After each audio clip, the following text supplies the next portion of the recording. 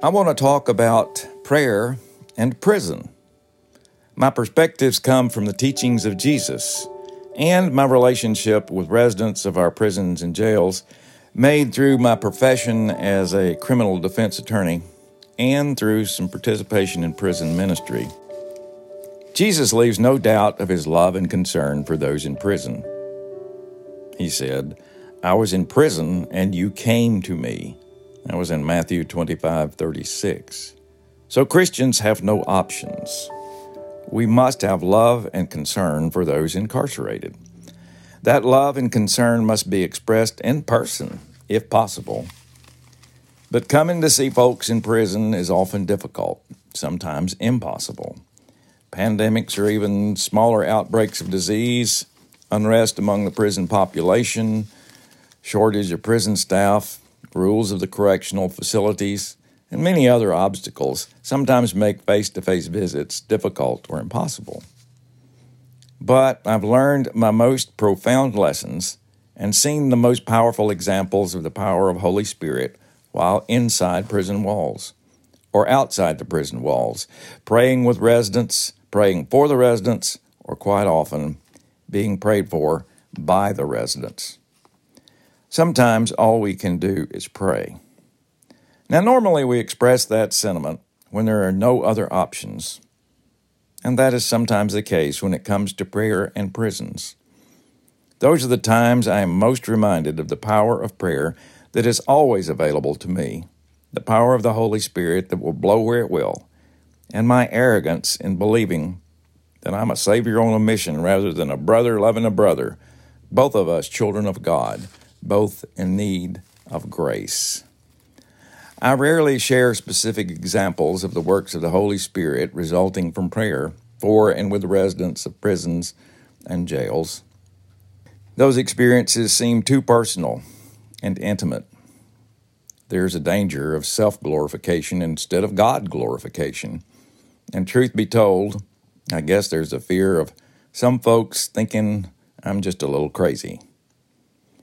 But there have been moments inside prisons when I felt like I was in over my head, dealing with things eternal that I'm just not trained for. I remember a fellow who, during a retreat weekend, tapped me on the shoulder and said he didn't see how God could or would do anything for him. He said the things he had done were too horrible, but he also said he would like to try God out. Now, I was just a hack guitar player, sitting in as a clergy that weekend during table discussions.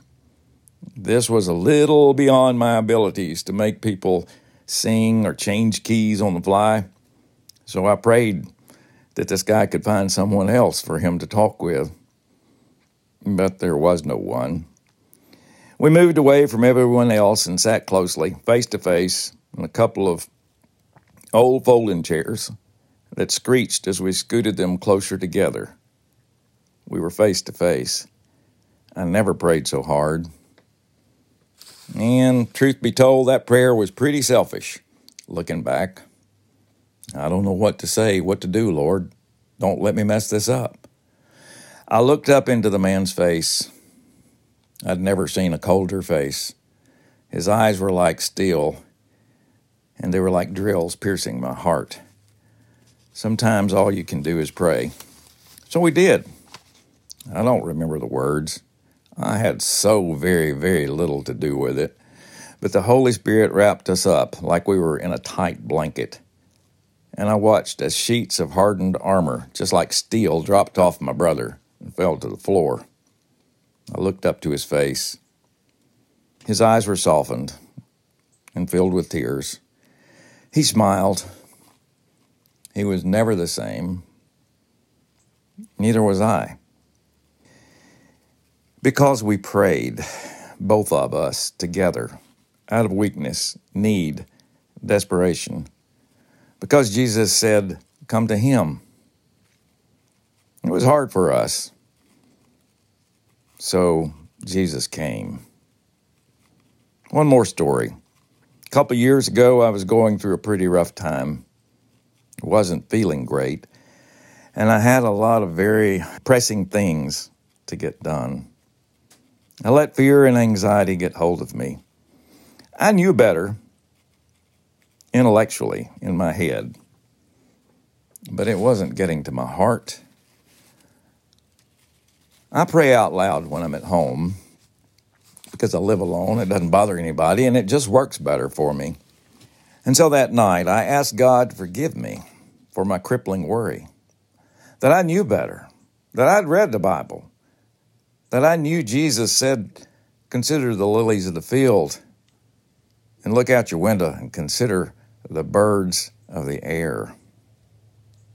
I finished that prayer late at night. Nothing changed. The next morning, I had to go to the jail to talk with a client. That was one of those serious things I was worrying about. It was an extremely serious case. We were preparing for trial. We'd spent a whole lot of time together. I'd gotten a settlement offer the day before. I'd given it to him. And that time, he did not seem to be too excited. He didn't say anything. When we sat down to talk the morning after my prayer the night before, he said, "You're a Christian, aren't you?" I was a little surprised, considering my recent attitude. I told him I was. I just wasn't sure how he knew it. He said, "Well, I can't say I am, but I was desperate night before last, and all I could do was pray. I didn't know what I was doing, but it was all that was left to do. I asked God for something specific about this deal, and then yesterday you set that deal down, and it was pretty much what I prayed for. Like I said, can't say I'm a Christian, but I went to church a little with my grandmother when I was a kid. And one of the only things I remember was the preacher reading what Jesus said in the Bible about taking care of us if we let him. He said to look at the birds. If I take care of them, can't you believe I'll take care of you?" He said this as he was directly looking into my eyes. After I dried my eyes, and he dried his, we talked about prayer some more, and I told him about my prayer. We both decided, after we talked a while, we would pray more, trust God, and worry less. I admit prayer is a mystery to me. I do it because even Jesus prayed, and because I've seen it make a difference, even though I don't understand it. Jesus was and is concerned for those in prison, and we must be too. We should pray because of the horrible conditions that are present there, and we should pray to give us the strength and wisdom to make those things better.